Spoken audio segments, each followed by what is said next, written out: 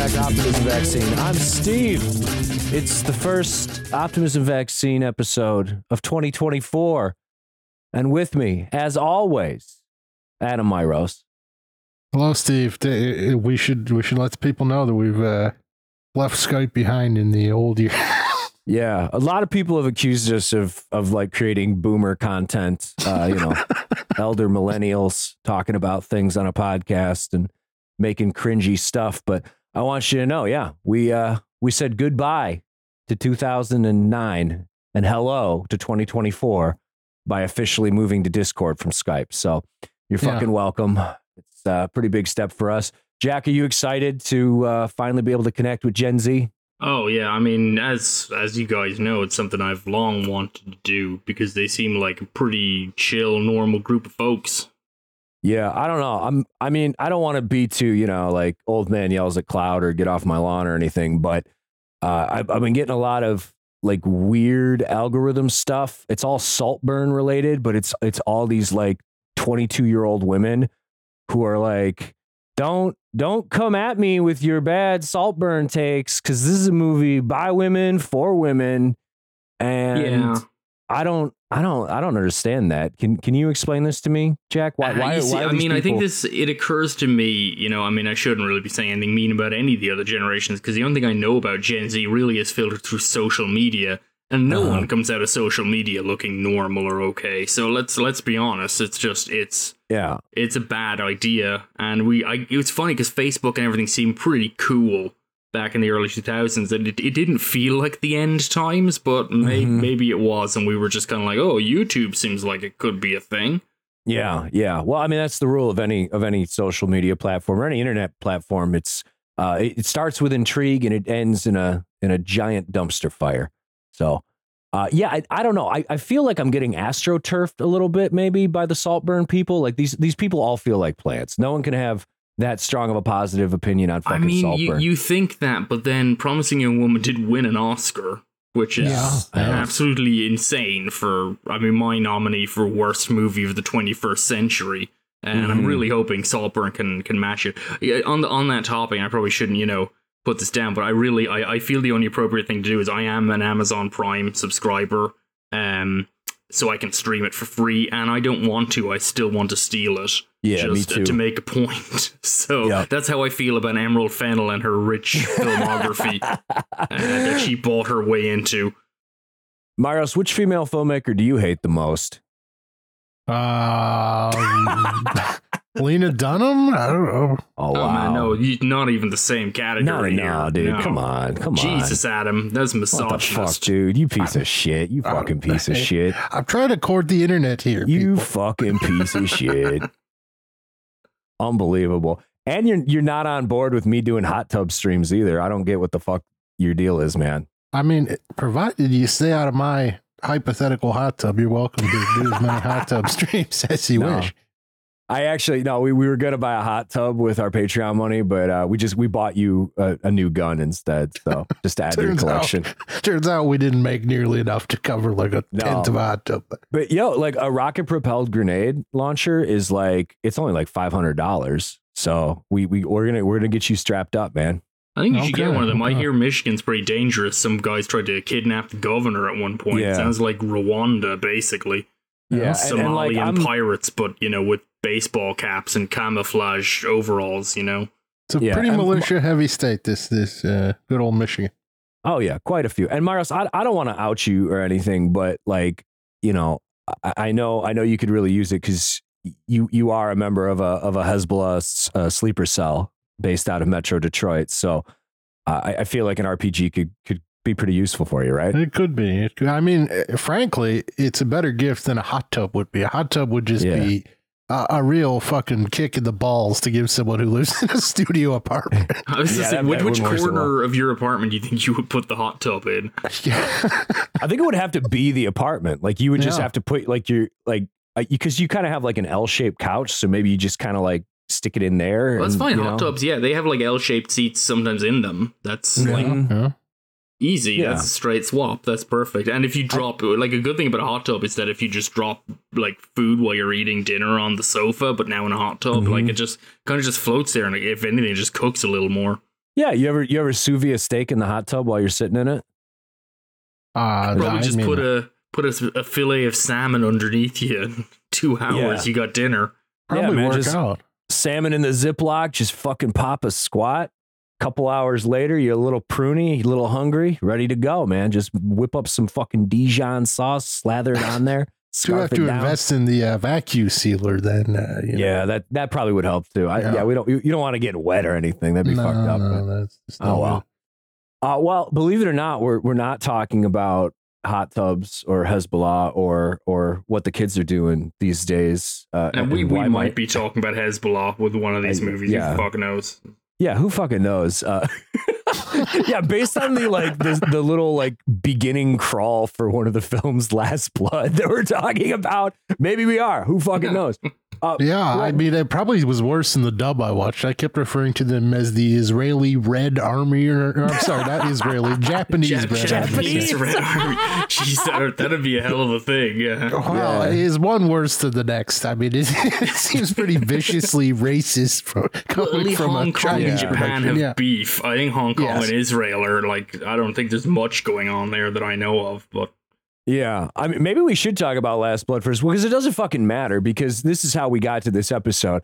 Well, we want to talk about Hard Boiled. Who doesn't want to talk about Hard Boiled? It's great. And then we're like, oh, hey, didn't 88 Films put out the in-name only sequel to Hard Boiled that was actually made 3 years prior to the original Hard Boiled's release, also known as The Last Blood?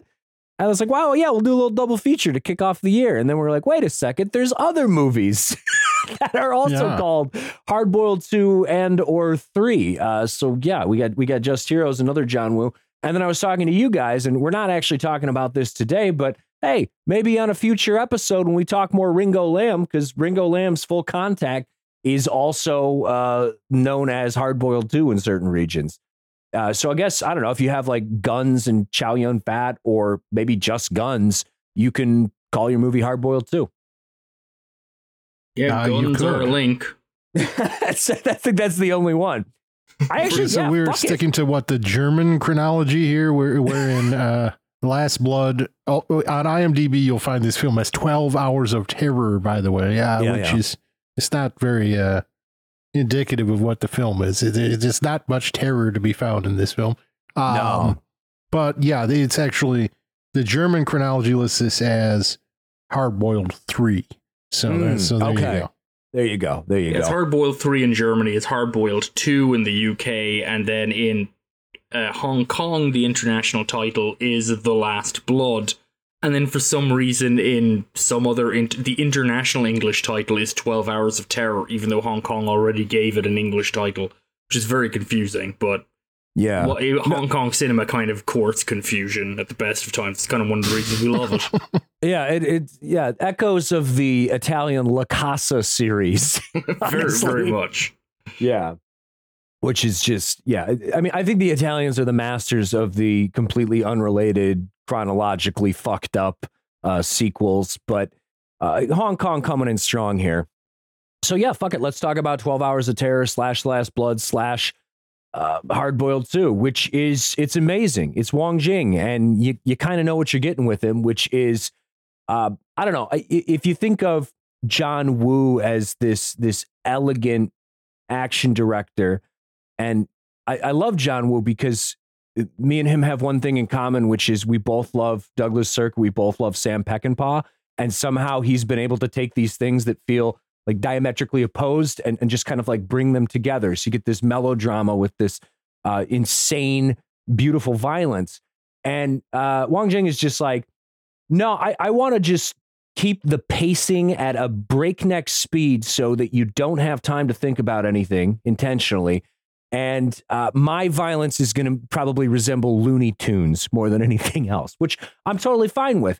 And another reason why this is for me, just a pillar of great Hong Kong action filmmaking is because I don't know if you guys know this, it's a rule, but if you have a Hong Kong action movie in the 80s or 90s and someone in your film weighs more than 150 pounds, you have to call him fucking chunky sausage roll. Or I don't even think this guy weighs more than 150 pounds. He seems to be about 5 feet tall and not really fat. He's just kind of got like one of those double chins you see on an occasional Asian build. There's like, I don't think so. Yeah, Eric Chang is the guy who's best known for comedy, but like even if you watch some like early 70s or like I guess mid 70s martial arts movies, he shows up because he kind of started as a stuntman, like a lot of them do, and he's just kind of a stocky guy. He's not fat or out of shape at all. No, but he's pretty much the same build. If you put me in a Hong Kong film, they'd fucking call me like, I don't know, Americano obesity or something. I would not fucking fare well. I don't understand, man. It's so every Hong Kong funny. comedy has to have a fatty. It's just it's got to have very a fatty. important. It seems apparently it is something in their culture. They just for whatever Cantonese slang that it's just like everyone just gets like nicknames that seem incredibly cruel, but it's just how they work. Like if you have like a spot on your face or something or a big nose, they just latch right on. That's your nickname. And the next thing everyone will call you that. And if you get a job, that'll somehow become your name there too. So is he fatty? Is he fatty in the sub? I don't recall. In the dub, I think he is so. fat boy. He's constantly a fat boy. I don't know. It's been a while since I didn't watch this one fresh for the podcast. I watched it a couple of months ago for when they. Boy, Jack. Yeah, you know, I know. The limited time. The year is ending. I was running out of year, Adam, which happens every year. But yeah, they definitely make a lot of comment to his weight. I mean, to be fair, this is a movie also that introduces both the main stars, Andy Lau and Alan Tam, by both actors or both characters talking about how they look exactly like the famous actors who are playing them. So it's it's like Andy Lau on an airplane talking about how much he looks like Andy Lau. And then Alan Tam's character takes his glasses off and says his girlfriend says he looks a lot like Alan Tam, and this is very Wong Jing. It's just like, it doesn't matter. This is a man who would like write 7 scripts a year, and each one of them would be paced like they're the bus from Speed. There's no like do not take the foot off the accelerator at any point. You've just got to keep going. Yeah, and it's I mean, honestly, it's to his credit because this is a lot scrappier than even John Woo's scrappiest production. It's scrappier than your average Ringo Lam production. But with that, even though it's threadbare, it kind of works to his advantage because everything looks extremely dangerous. And I'm sure it actually is extremely dangerous. But my God, like thinking about Hard Boiled, there's obviously one of the big action set pieces in the original Hard Boiled is when this gang of guys on like dirt bike motorcycles just roll up to this warehouse and there's this big shootout and it's fucking awesome. So how does Wong Jing do this? He's got a dirt bike race through the streets of Singapore, Hong Kong, wherever they are. It's Singapore, yeah. Singapore, yeah. And it's absolutely fucking insane. Like there's points where, guys are like jumping over these freeway tunnels and you're just like, oh my God, like what? Is everyone okay? And then all of the bikes are rigged with explosives so that when, in the scene, when they shoot the dirt bikes with their guns, they'll kind of explode and it looks cool. But like it just feels like people are actually getting blown up, which is amazing. So once again, contemporary Hollywood, get your shit together. I want you fucking blowing up motorcycles and lighting actual people on fire. No more green screen, please. It's one of the things that I've learned, like Sammo Hung running his stunt team and many others. It's like all the stunt men have to cross-train because there's just an understanding that at any given day, it's likely you will never be able to do stunts anymore. So you need to know how to do something else in stunt work, so like like carpentry or lighting or just something else, because there's a real brash quality to this, which I think is very typical of the Wong Jing films, which were made quick and cheap, but pulled in a surprising array of talent. I mean, Wong Jing, he could up the budget when he wanted to, but he was kind of like Choi Hawk. He's kind of like a film factory unto himself. Like it's like a Wong Jing brand. Like movies don't even have to be directed by him. That you look at it and go, oh, this is a Wong Jing movie. And yeah, it's just like there's just a chaos, a kind of a barely organized chaos that represents so many of the Wong Jing films of this era. Which is this occurs to some degree in a lot of Hong Kong genre films, but Wong Jing really pushes it. Is like surprisingly gnarly violence coupled with the most childish comedy imaginable, just like absolute stupid slapstick nonsense, and then someone's face will get blown off. Oh, totally. It's like whiplash, right? It's absolute tonal whiplash, which can be disorienting or annoying. But when Wong Jing does it, it's just like, oh, you little scamp. Like you just want to slap him on the back. And a great example of this is you've got our character Fatty, and he's hiding in this house, and the bad guys catch up to him, and then a woman is just blasted in the chest by one of these bad guys in front of her small child. And this is like right in between two like goofball fatty joke moments. You're like, Jesus Christ. Yeah. And then he's like holding her and she just like dies in his arms. And it's this like constant back and forth. It's kind of wild, but it works. It works. One thing I'll say, that's what you say. That's one opinion. That's one opinion. I'm less thrilled with the Wong Jing thrilled. Yeah, workshop. I quite enjoyed the other one we watched last year, which was Wong Jing's Die Hard. Yes, high risk or whatever it was called. High risk, because that is a Jet Li movie, and the action is just fucking incredible in it. This less so. I mean, it's just kind of the action is fine, but it's never like kind of spectacular, I would say. But it's just I don't know. This is a maniacal film. Like if you look at what the plot of this is, why the fuck? Why is this like some high concept? The plot is fucking insane.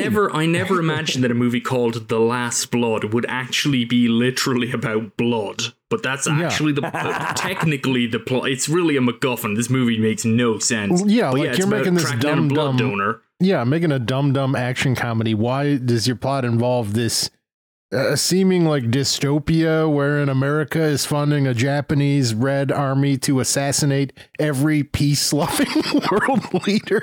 Yeah, literally the opening, it's got this opening like crawl card thing where it's just, here's all your exposition dump. And that's what it says. Just like, no one is safe. Every person with any influence or any love of peace on Earth is fucking dead. And then they're just trying to murder the Dalai Lama. Except no, it's the Dhaka. It's the Dhaka Lama. I don't know enough about llamas. For all I know, that's a real thing. I don't know. Yeah, how many fucking llamas are there? This is Wong Jing. I'm guessing that's not a real thing. And it probably means like donkey llama or something.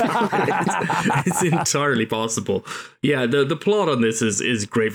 So to extrapolate, like to lay it out a little bit, so just so you know how crazy this thing gets, it's all set in Singapore, all location photography, which is kind of nice change up if you watch a lot of Hong Kong movies to go somewhere else.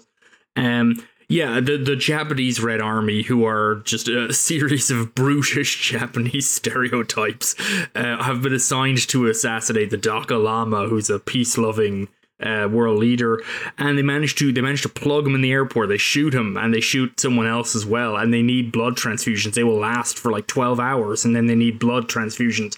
But they're both people who've been shot, and one is a girlfriend of Andy Lau, one of our heroes. Create a little bit of tension. They need, what is it, blood type P, which is an entirely fabricated blood type that's so rare it doesn't exist. And there's only 6 people in Singapore with that blood type. And the Japanese Red Army, who has approximately 300 fully armed members, decide that rather than going to the hospital to finish off the Dalai Lama, it will be easier to basically storm the entire island to kill 6 people who they're trying to find, the 6 blood donors, so the Dalai Lama will bleed out. They don't storm the airport because the military are guarding the airport, and they're like, there's no way we can do that. But spoiler alert, the conclusion of this movie is the 2 surviving members of the Japanese Red Army deciding, okay, we will storm the hospital, and succeeding. Which makes me think if they'd done it with the full army at the start, this would have been a much shorter movie. Yeah. No, it is great. And it's also just, I mean, not only how ridiculous and convoluted the whole thing is for what is essentially a pretty basic story that is overly complicated. But yeah, it's grim as fuck too. Like Wong Jing he's got a mean streak to him that I kind of appreciate. Yeah, as with a previous movie that we watched with him, it's just like the comedy can be a little much. I think I kind of got into it a little more with that last movie just High because. Risk?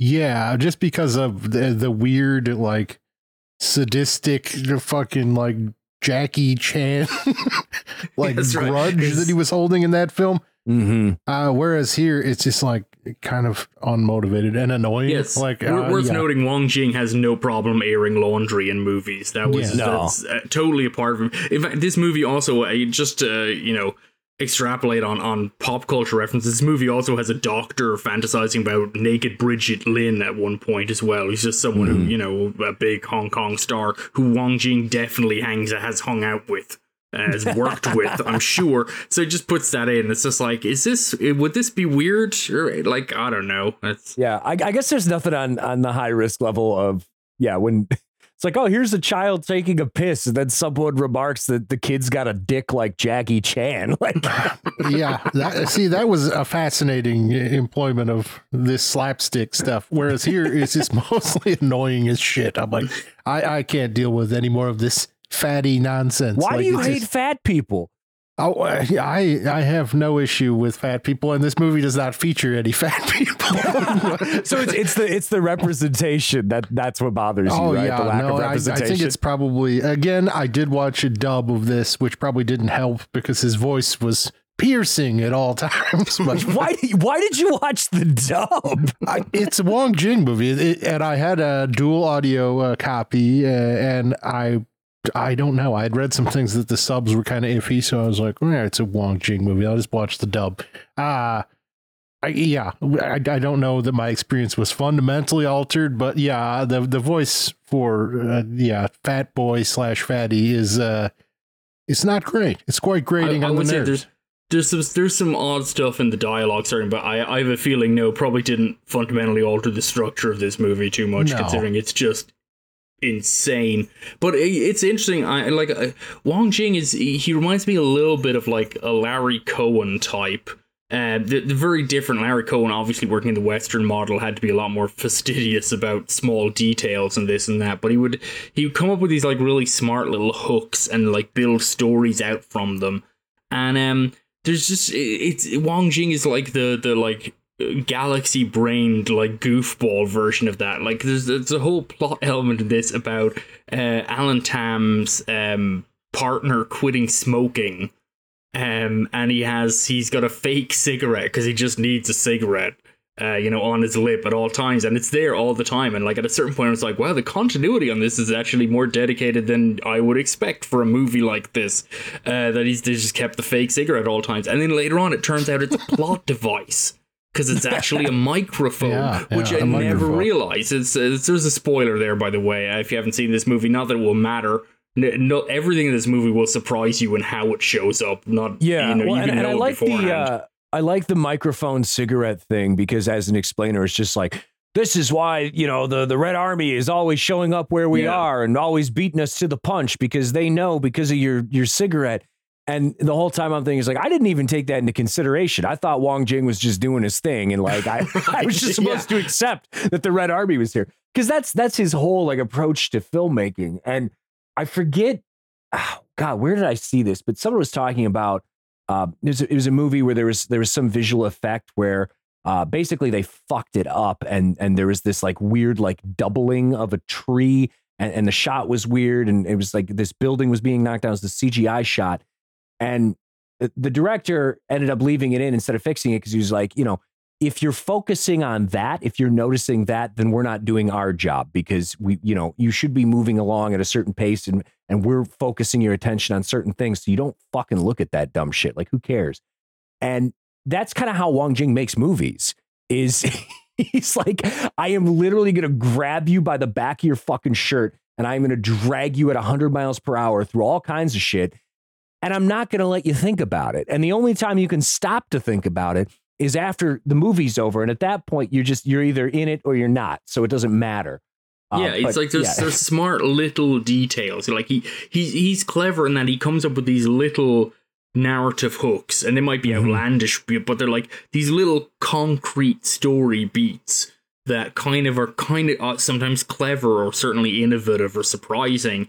And then, those kind of like build audience anticipation in or keeps the audience going, while everything else around, like the macro level, the film can be absolutely incomprehensible. I mean, like we say, this is a movie about like a paramilitary group basically storming Singapore to kill one dude for like $1 million.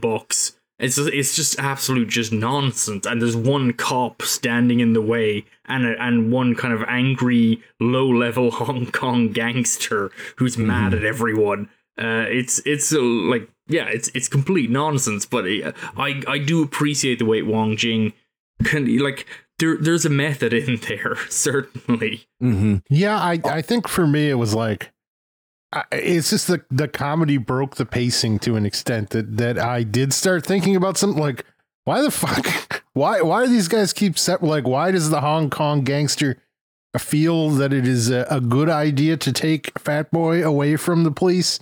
And why do it's just like utility, obviously, like, oh, we're gonna have them chasing each other constantly but it's like, there's no narrative reason that makes sense for any of that. You need that? No. Come on. I wouldn't even think about it if this movie was going breakneck action, but it's just that it's not always, I don't know. The comedy is probably very cultural and does not work for me. So I get bored and I start going, why is any of this even happening?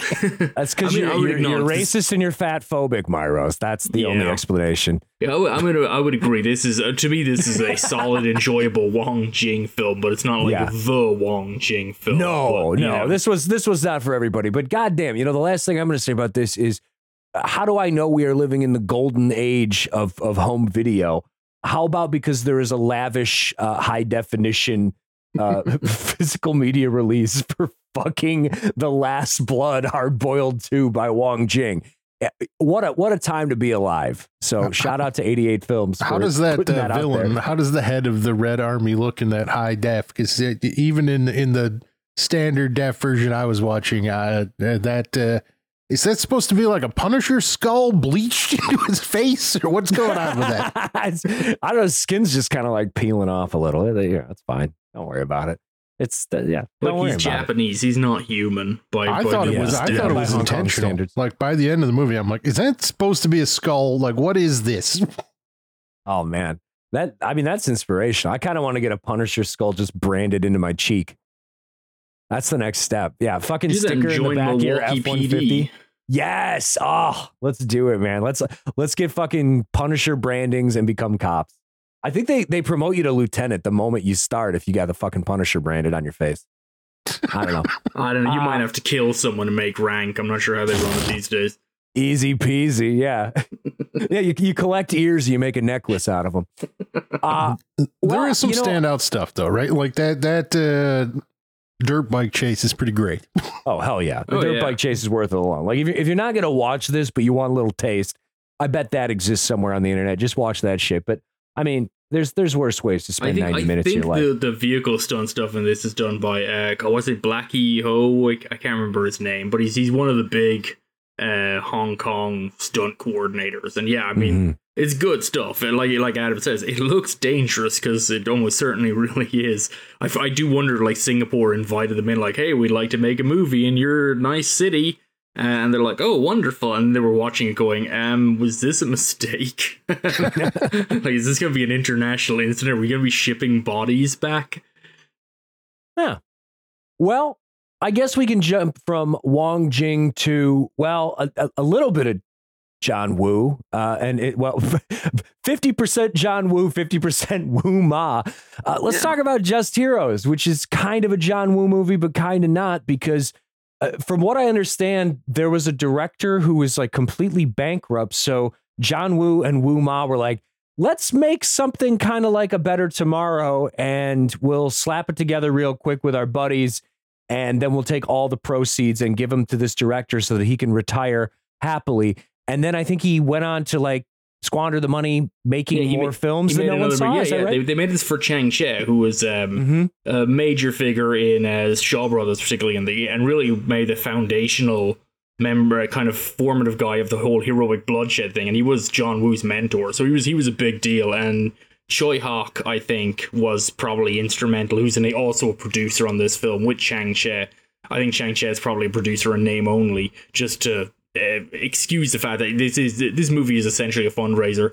And I suppose it kind of makes sense, because linking this to The Last Blood, because if Wong Jing does everything like by the seat of his pants and quick, Just Heroes is pretty much the John Woo seat of the pants quick movie. They really, I think, threw this one together pretty quickly. As say, John Woo directed with Wu Ma, and Wu Ma is actually even a more senior director than John Woo at that point in time, particularly. So like, two solid, well-known directors. Certainly John Woo is the film is a John Woo film. If you look at the shape of it, it's very similar to Better Tomorrow. It feels like it's made of like John Woo offcuts.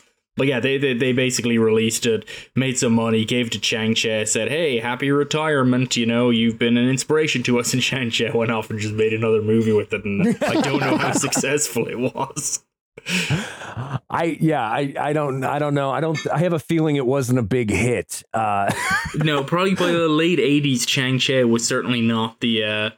I mean, hell, even at this point, like the late 80s, King Hu was struggling to integrate into the film industry. So I don't know how Chang-Che would have been doing.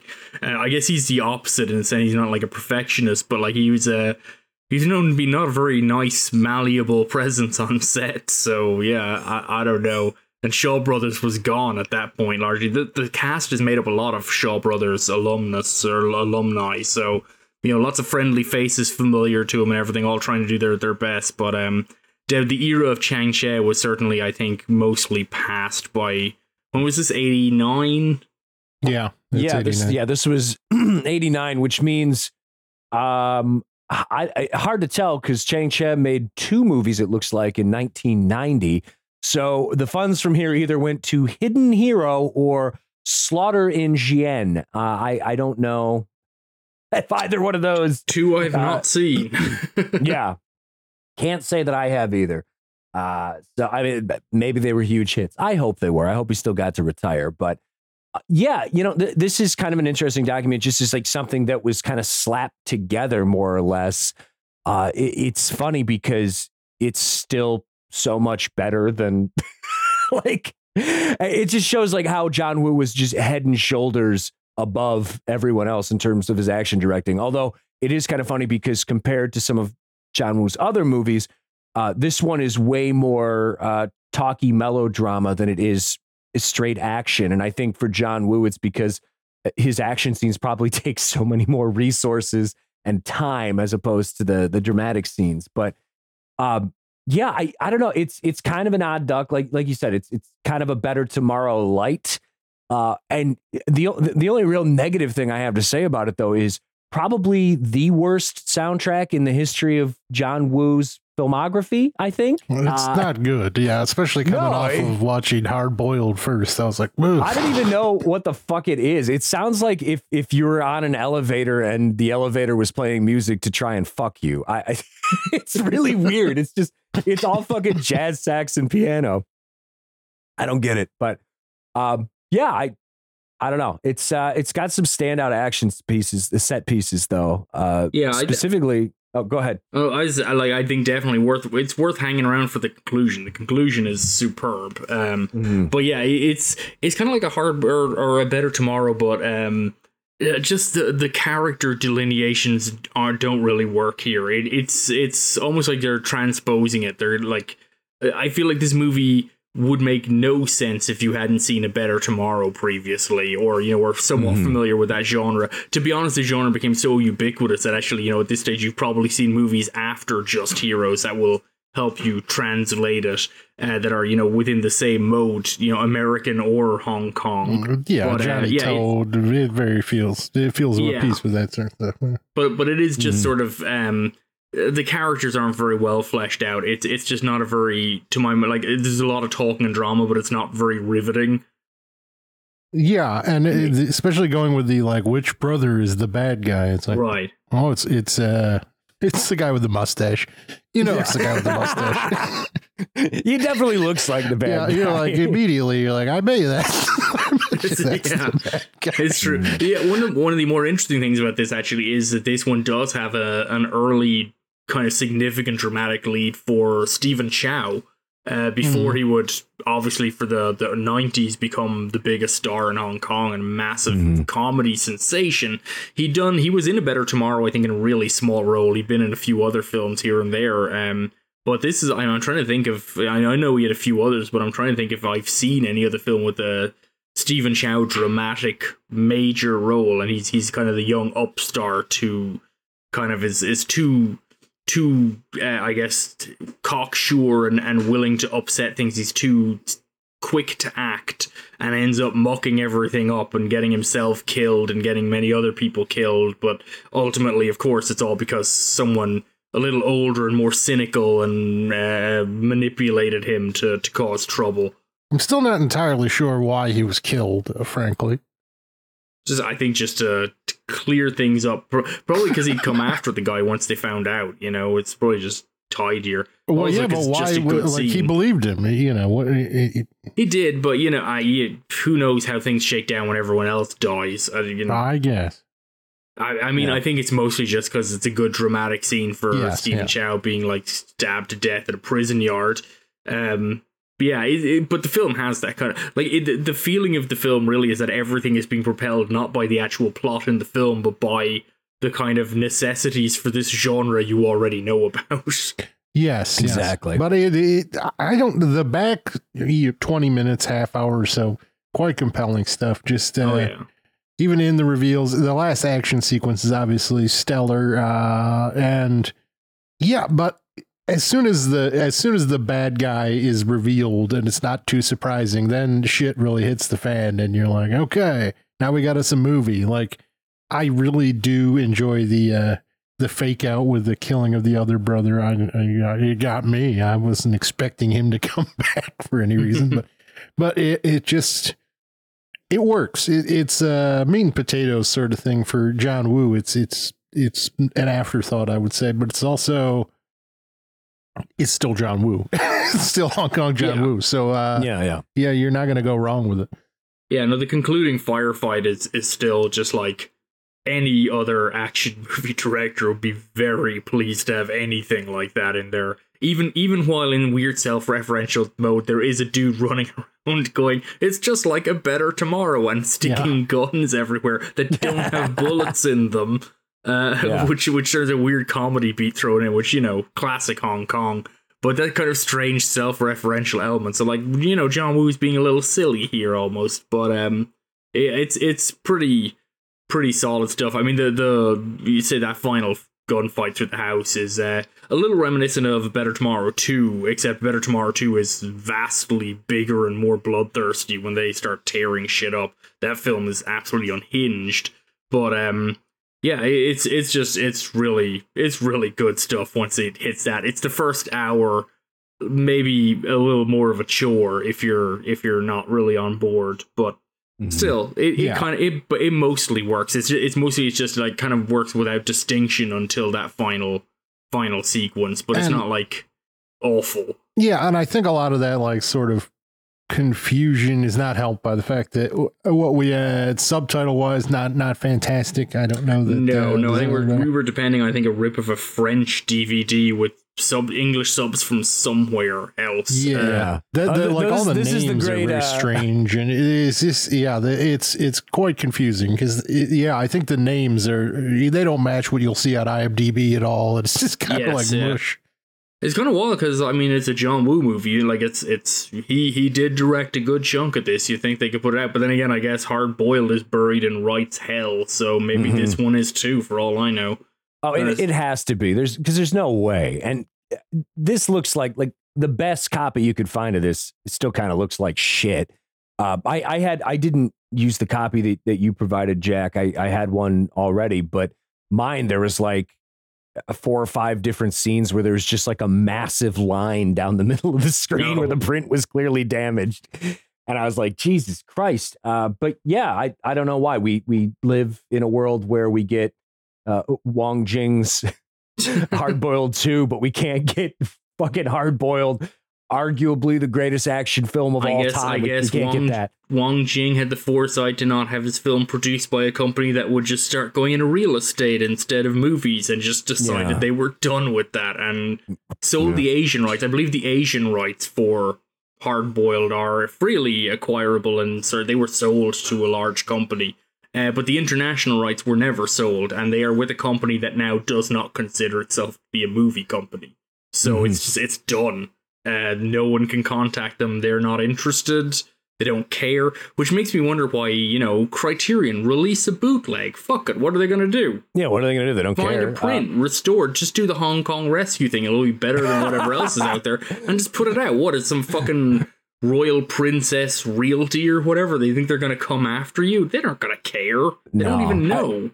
I like do the Hong Kong Rescue thing. The Hong Kong Rescue thing is when you PayPal some guy $30 for a movie you don't ever get. Yeah, well, Criterion will just sell you fucking snake oil. do better than Hong Kong Rescue. What's that bootleg website? Oh, Sloppy Seconds or something. Sloppy Seconds. I think you can. This is the joy of the Hong Kong Rescue bootleg, because that guy folded because, he was offering to sell bootlegs, and then when people bought him, he's like, "Fuck, now I got to mail them." But now Sloppy Seconds, I think they took his exact bootleg, and now you can buy their bootleg of his bootleg. But they actually deliver things. That seems fair. To be fair, Hong Kong Rescue, he was doing a ton of other tweaks and stuff. He wasn't just slapping a digital file on a disc. Yeah. But yeah, he's still like, what the fuck? He was like, everyone's like, please send me my stuff. And he's like, great news, everyone. I'm working on a new project. And it's like, this is not going to end well. No, and he does great work, because I was one of the 3 out of 10,000 people that actually got their shit in the mail. It's a shame, because he's done some incredible work. It's a shame that he never figured out how the U.S. Postal Service works and how to kind of. I think it's funny because this also apparently happened to knitters. My wife, being big into knitting, was telling me about this, that during the pandemic, like small, people who dye yarn, they work in really small batches, but they were just posting stuff online, and everyone was at home just twiddling their thumbs, and a few of them got super popular, and they just didn't have any kind of process or preparation for just getting swamped with orders. There was no way they could meet them, so some of them faked their own death. That's amazing. Over fucking wool? Yeah, because they could not meet demand, and because it's such a small, close-knit community, I think it was online, you know how nasty people get about just unimportant shit. I think some people just thought this is the easiest way out. And I'm kind of pissed that Hong Kong Rescue guy never faked his own death. He just closed all his emails and shit. Yeah, it's fucking lame. Also, I wonder if these people realize, you can just turn that shit off, right? Yeah. Well, you could stop taking orders, and you could stop taking new commissions. Basic baby steps towards. If you're running an artisan business, then you should have a firm limit on orders. That you can fulfill in a given period of time. Just fucking take the money and just fucking DB Cooper yourself, I guess. I don't. That's the move. The good news is I have digital copies of all the Hong Kong Hong Kong Rescue stuff, so it works out. I mean, I watched the Hong Kong Rescue thing, and honestly, it's the best the film has ever looked that I've seen. Yeah, that looks incredible. Yeah, it's terrible. Again, the post office is hard, man. You gotta fucking go there. You gotta put addresses on stuff. That's the difficult part. Not meticulously frame by frame restoring a film. That's easy. Yeah, no, easy. That's well, why don't they just? Why doesn't the man just distribute them digitally then? He does. He tried to do that afterwards. They were available for that afterwards, but people tended to want the discs because there was, particularly because I don't think he did it with the supplements, and he did a really good job gathering all kinds of little tidbits, from promotional reels from Hong Kong TV and Jackie Chan New Year's messages and things, and putting them on there. There were all kinds of cool little bits and pieces and stuff that he worked with other people to get translated. Who I'm sure they didn't get paid for any of this either. But yeah, like, so people wanted the disc because the disc is like a discreet you package. fucking sickos! And so then later, driven this poor man nuts with your goddamn disc fetish. Well, no, but the thing was later on he tried to, like, it was only later on that he was like, okay, what if I put everything available digitally? But then he even obfuscated that because he was like, it's a code and you have to go, and it's like, look, this is all wildly illegal. So why don't you just make it just accessible to everyone? Probably because he didn't want to pay for the hosting, even though he'd stolen God only knows how many thousands of dollars at this point. Probably could have afforded to host it for free and just let whoever needs it take it, because it's not like he's selling it again. He's gone. I don't think he wants that anymore. So look, it's all up on KG and a couple of other sites. So, but it's just fucking stupid. The whole thing is incredibly fucking stupid. It was great. It was really great. And then people just kept giving him money. They're like, I haven't got the first order yet. It's been 8 months, but shit, now he's putting out Peking Opera Blues. I better fucking send him $30 more. That was my, I made one order, and then as things were going on, it's like, I wouldn't. No more. We'll see. No, I got all my stuff from him because I guess he only sent things to people that he respected. So that was in the fine print. Yeah, it was in the fine print. Anyways. Not my favorite John Woo by a long shot, but I mean, this is still like, I wouldn't call it top tier, but it's mid tier John Woo. You can put this right alongside Broken Arrow, baby. Like, this is in the Broken Arrow tier. Oh, I don't know about that. Broken Arrow. You're a big Broken Arrow guy. Yeah. You're fucking rock hard. That movie has its defenders. I haven't seen it in forever. I think it's my favorite Woo US film, honestly. Really? Wow. Wow. I mean, I've never seen Wind Talkers. I've got to do a Woo. I don't think we're going to consider Wind Talkers. Maybe we should. Are we all tour theorists or not? Paycheck. We got to see Paycheck. Yeah, well, maybe it's got Ben. That's what we're gonna do. Right? We got the new Woo. We could watch. Paycheck, Wind Talkers in the new one, and see what comes out on top. That's great. So from like Oscar level highs to you're getting run out of Hollywood to 20 years later, I got to make a small movie. So we could just the full fucking arc, right? A small, surprisingly racist movie. Yeah. I mean, I think Wind Talkers was pretty run out of Hollywood as well, even though it did get some cursory like awards talk, but it was a very bad financial failure. Was that Nicolas Cage? Was he the Wind Talker? I think so. That sounds right to me. Yeah, that was the era of Hollywood. He was doing that was the era of Hollywood where you had to have a white guy up front. Yeah, to do the Wind talking. Wait. Okay, so what did Nicolas Cage also? Did he do the World War II movie where with the mandolin or whatever? Fucking Captain Corelli's. Yeah, that was Nicolas Cage. Yeah. Hell yeah. He had are we forming another podcast as we speak? Yeah. Is it just it's called the Nicolas Cage World War II canon? I just think every Oscar bait movie, because fuck the Oscars, every Oscar bait movie should just be like World War II shit and bland as fuck. Like, I want everything directed by George Clooney about World War II. Everything has to be Monument Men. That's the only thing. But like Mel Gibson won Oscars for Hacksaw Ridge, and the worst fucking movie I've ever seen. And it's soaked in gore. It's like you think it would be fun just for that, and somehow it isn't.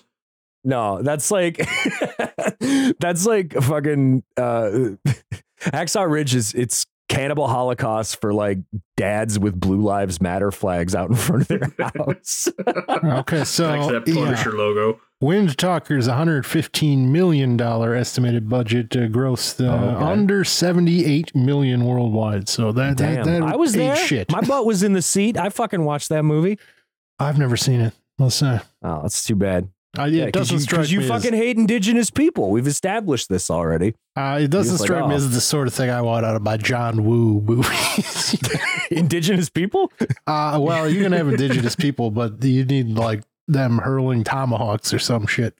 That's what John Woo's going to be doing. Not that you don't want to. You don't want them talking. You don't want to hear the indigenous people talk. They can talk all they want, but let's have some quips. I mean, we do have the hard target Creole representation. Yeah. That's what you want. That's the real United Nations.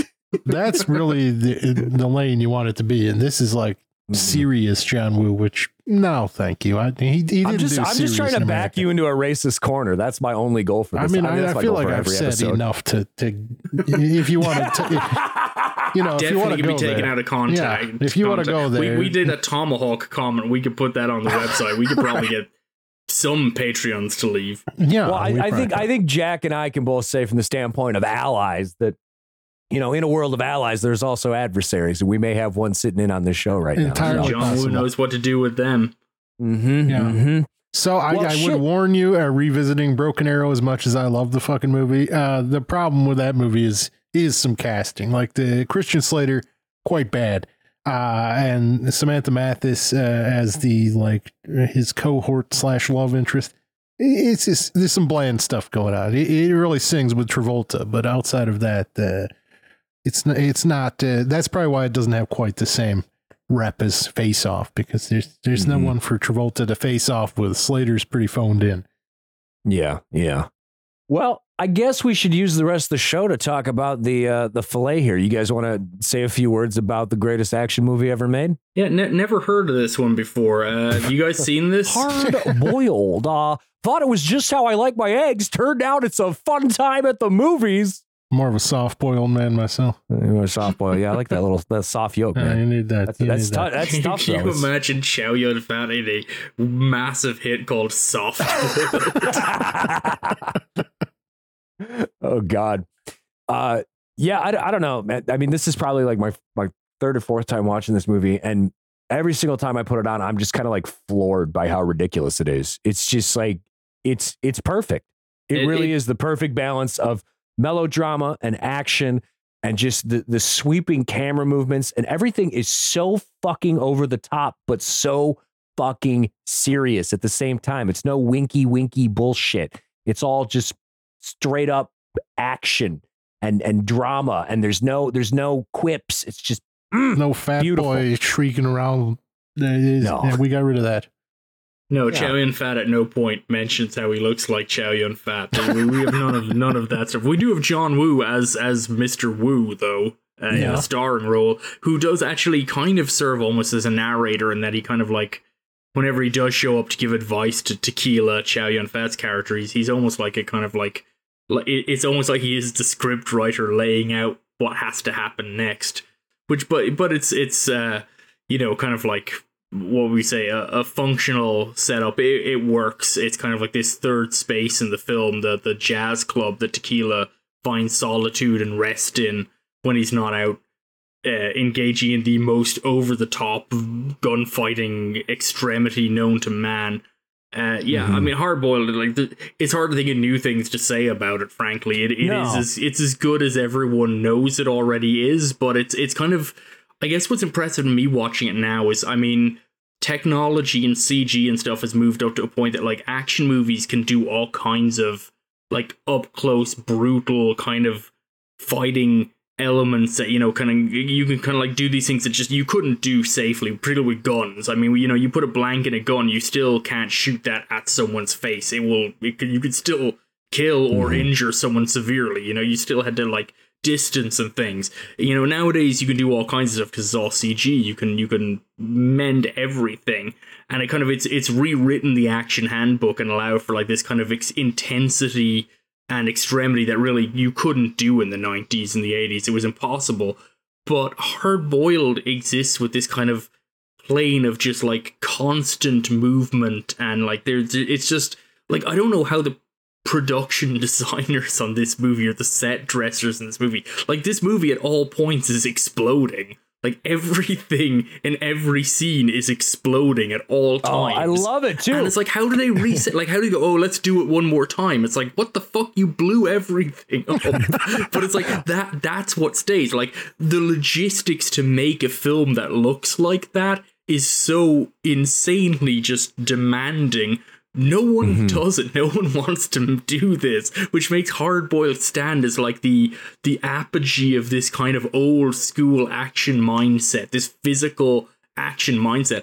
And it's just like, it's incredible. It's like at any given time, there's like 4 different like main action spectacles occurring on the screen at the same time. Like, it's just wild. It's like there's stuntmen doing stuff in the background of a shot that any other person would be like, that's the whole movie, is that. We'd love to have that. It's just that one and moment. Like, no, that's just texture to the back, because we have something crazier happening over here.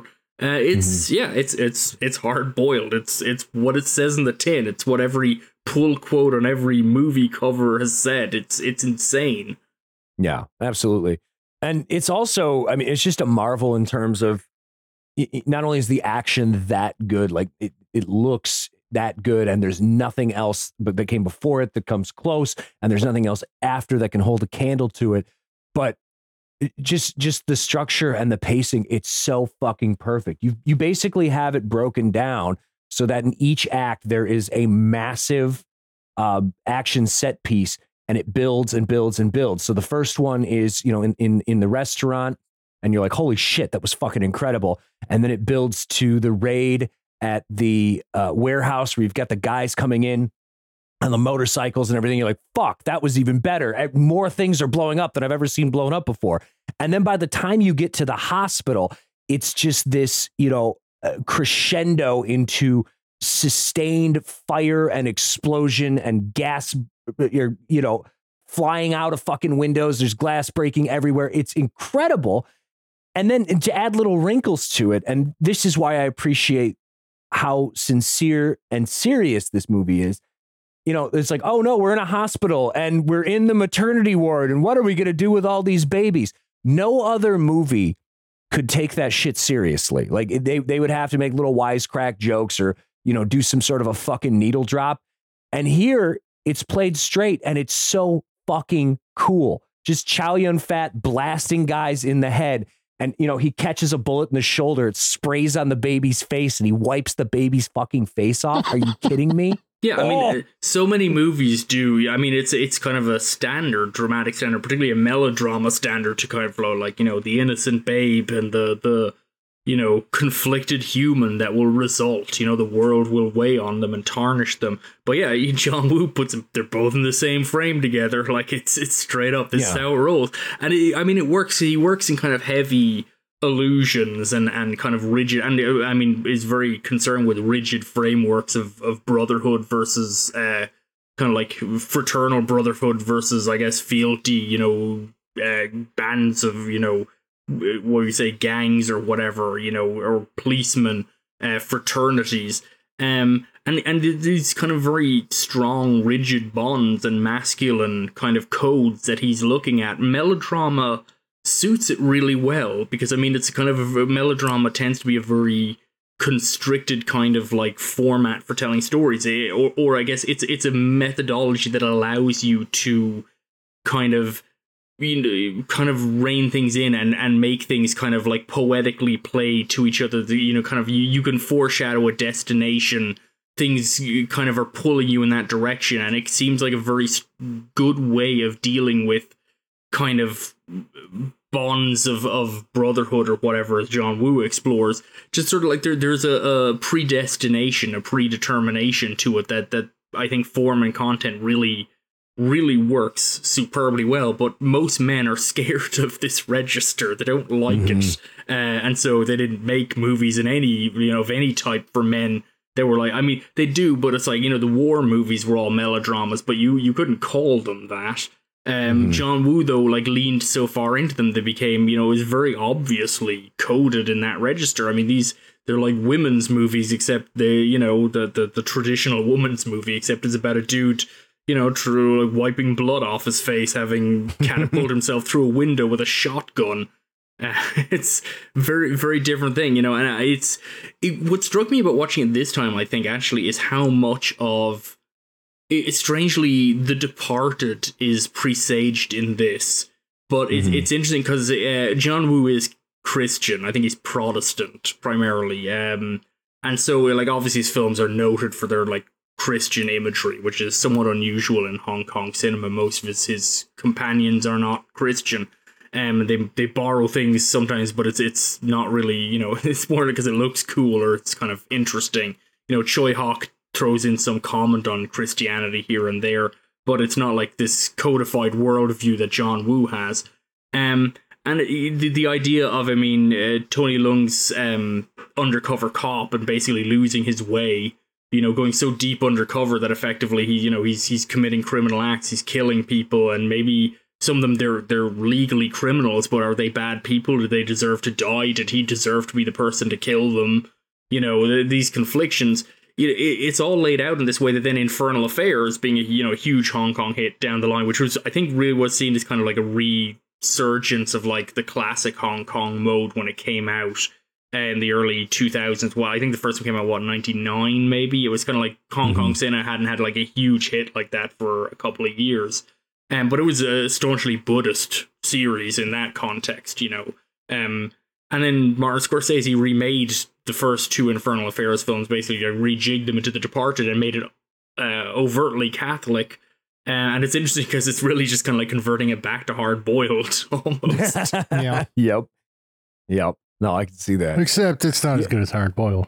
Nothing's as good as Hard Boiled. Marky Mark could not. You can't hold a candle to Chow Yun-fat, really, when it comes down to it. Well, I mean, Scorsese, no one's going to say an ill word about him, but he's not the action director that Wu is, for God's sake. I mean, I would say, and I would say, like, I think The Departed is great fun, but I don't think it's a top tier Scorsese either. No, certainly not. I would say, but yeah, this movie is top tier, no matter what framework you're looking at it through. Like I'm astounded by it more and more every time I watch it, frankly. It's got this like effect of, I'm like watching that warehouse raid and I'm like, well, everyone always talks about that hospital, but what about this thing? This might be the best sequence in the movie. And then you get to the hospital and you're like, no, I was wrong. It is a series of escalations, starting off with, like Steve says, like the wildest gunfight you've ever seen. And it's like, okay, yeah, we've set the bar, which is that we're not going to be bound by what people think you were able to do.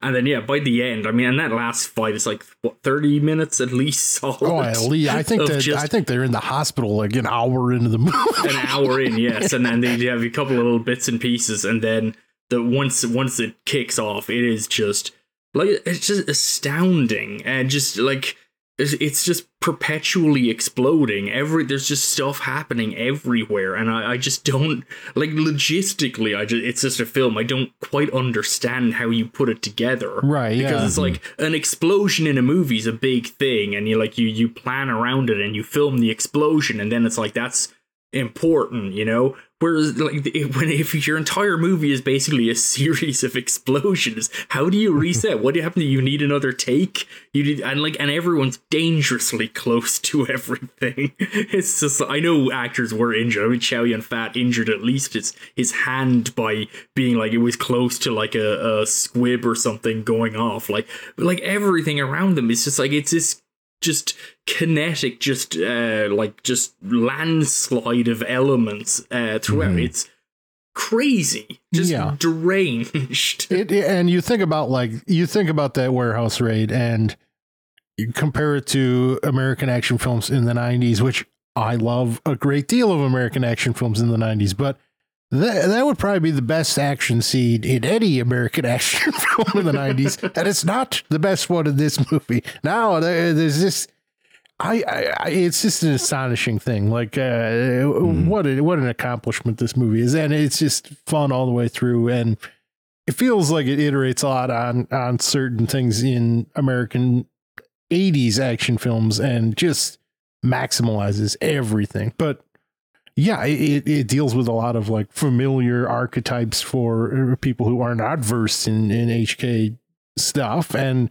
I mean, it's got one of the best heavies you'll ever see with the Mad Dog. Oh, God, yeah. Fucking incredible. I think it trades I mean, the casting in the film is like they are actually carrying a tremendous amount of weight, more so than a lot of action films, because the action is so intense and chaotic. You would lose characterization, you would lose story in just how involved it is.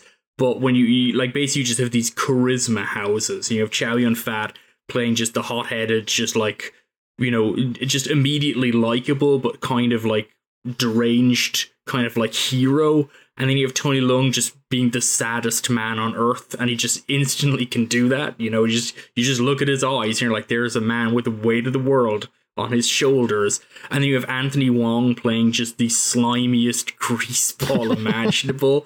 And then is it Philip Coe, I think is plays Mad Dog, who is like absolutely maybe the greatest heavy in action cinema, frankly, and just kind of like basically, you know, they don't do too much with him. He's just like, he is just relentlessly efficient at just getting what's done and what needs to be done. But then towards the end, even he's humanized a bit by being not as nasty as Anthony Wong's character, being like, wait, what are we doing here? And then, you know, gets booted out for that. It's it's just one of those movies that just is almost kind of remind me like of Fury Road a little bit. It's one of those movies that is kind of relentlessly paced, but just it expertly injects just enough detail into each character to make it kind of keep your interest in, and kind of keep the shape of the narrative.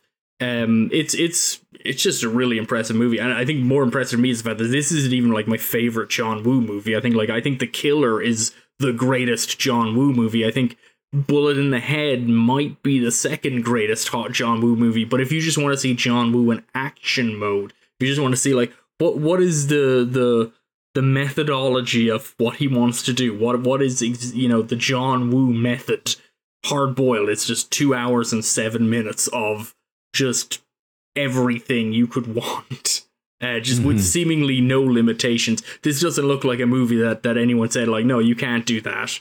It's like, if they did, God only knows what it was, because they did everything else. Yeah, I think, you know, like you said at the beginning, what do you say about this movie that hasn't already been said? And it's the fucking greatest, and it lives up to the reputation. And the only thing I can say is, this is why I'm so happy we covered this. I'm tired, Jack. I'm fucking tired of movies. Like, you know, sometimes, especially when we did like that recap of 2023 horror, and I was like, my God, all this fucking dreck, this dog shit. There's so much dog shit. And then you watch something like Hard Boiled, and it's this beautiful spark that reminds you of why you fucking love movies.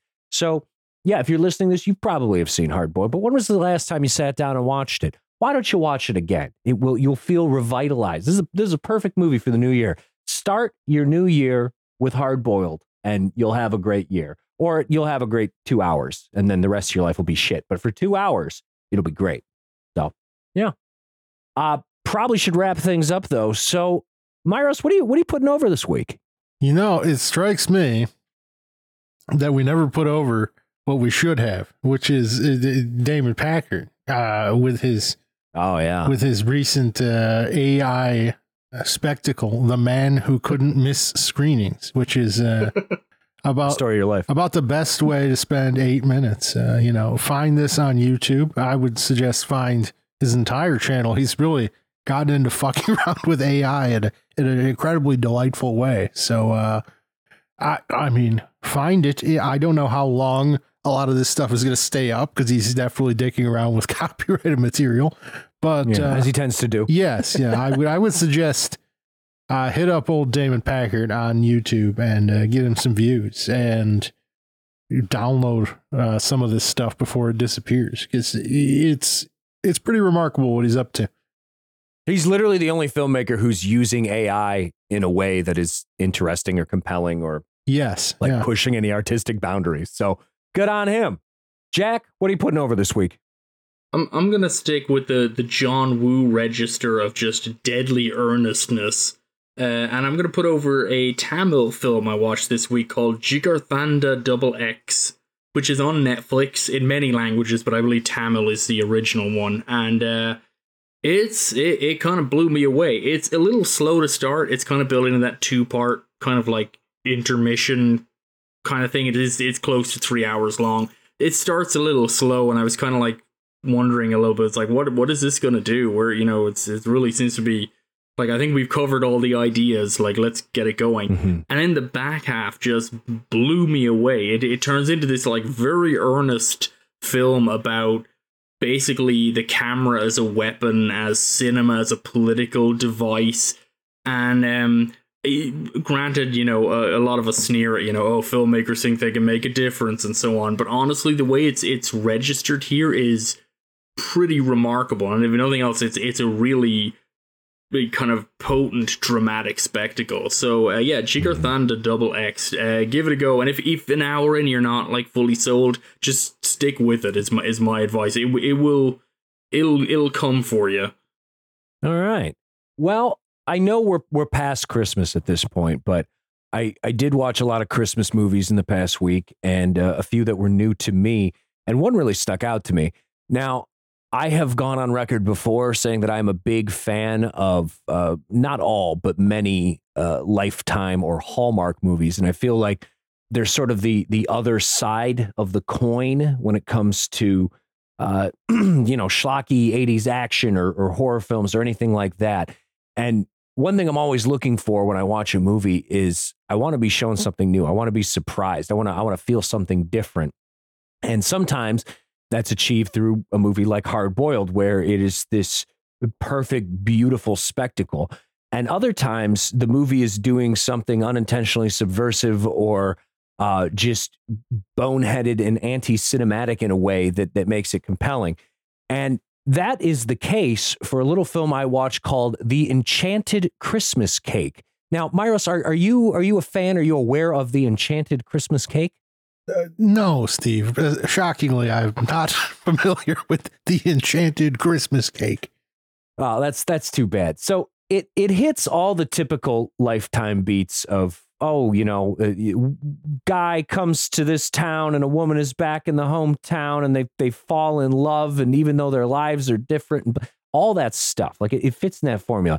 But it has a little bit of added magic through the aforementioned Enchanted Christmas Cake. And the thing that really puts it over, it's a fucking exactly. That's a big part of it. Fruit cake? Yeah, no, it seems like a normal ass cake the whole time. Panettone? But the thing that makes it so special is, people always rag on movies like, oh, the actors can't act, or, the boom mic dropped into the frame, and isn't that silly? But one thing that rarely is odd to the point of being distracting is like hair, makeup, wardrobe. Like those things are normally pretty bog standard, especially in something like a Lifetime or a Hallmark movie where it's just like dudes wearing shit from the Gap. Like it's nothing fucking special. And let me tell you, The Enchanted Christmas Cake has some of the worst hair, makeup, and wardrobe I have ever seen in a film, bar none. Bar fucking none. It is absurd to the point where I think like the entire costuming and makeup department must have had something against the lead actress because they are actively making her look like a fucking goblin. I shit you not. And she's supposed to be this like, hot item romantic lead to this guy. And she's got the most hideous bangs ever fucking committed to a human's forehead. And her hair is all like frizzled and dried out. And then she's wearing this shirt. I don't even understand the construction of it, but it's got like this high neck and these fucking frills all over it. It's this hideous shade of purple. It is masterful how shitty it looks. So yes, we're past the Christmas season. Maybe bookmark this one for next Christmas. But if you need to scratch an itch and that itch happens to be, I want to see someone look like a real fucked up piece of shit, The Enchanted Christmas Cake is what you need in your life right now. And with that, if you enjoyed the podcast today, let me tell you what you can do. Why not start off your new year with a generous donation? And that donation can be to this podcast. We have a link in the description to the podcast, and it'll take you to our Patreon page. And when you go to that page, you can give us money. And why would you want to give us money? Well, for the low price of a couple of fucking bucks, man, not only will we be supporting this podcast, but in return for your generous donation, you'll get access to an exclusive feed of Optimism Vaccine podcast and written content, including brand new Patreon exclusive episodes, including our recap of 2023 horror films, which, my God, that was my fucking Vietnam watching all those fucking things. Spoiler alert. 2024. Yeah, 2024. Can it get worse than Pet Cemetery Bloodlines? I sure fucking hope not, because I don't even know what that would be, but maybe. Anyways, you want to hear our thoughts on 2023 horror films? They're out there. You just got to join the Patreon. Also, if you live in the continental United States, to become a patron, I will send you a movie from my personal collection. So a DVD, a Blu-ray, a VHS tape, something, you'll get it in the mail. And that's nice. Everybody likes mail. It's a fun little treat that you get for being a supporter. Now, if you really want to support us, you can bump yourself up to that $5 tier, and that'll get you everything I just mentioned. Plus, you'll get to vote in special Patreon polls that allow you to help us pick content for future episodes. I'm sure we're going to do another one of those very soon. And you get your name read out on the air. So, Myros, heading into 2024, who are our 5 and above patrons? We have David, Evan, Ryan, Dustin, and Paula. God bless every single one of them. Now, if you really want to contribute here, or you're just like, I want to hear these fucking guys talk about something very specific, or I hate these assholes and I want to make them watch something that will really upset them and ruin their week.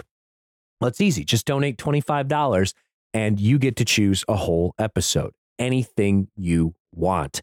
And our patrons have been very generous, and the episodes they've chosen in the past have been honestly fantastic. Some of my favorite stuff that we've done. So something to think about.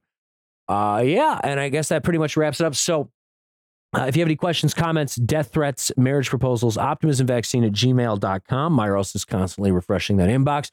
Or you can hit us up on social media, whatever platform you like, at Optimism Vaccine, and we'll probably be there. Maybe. I don't fucking know. I don't know anything. And yeah, we'll be back next week.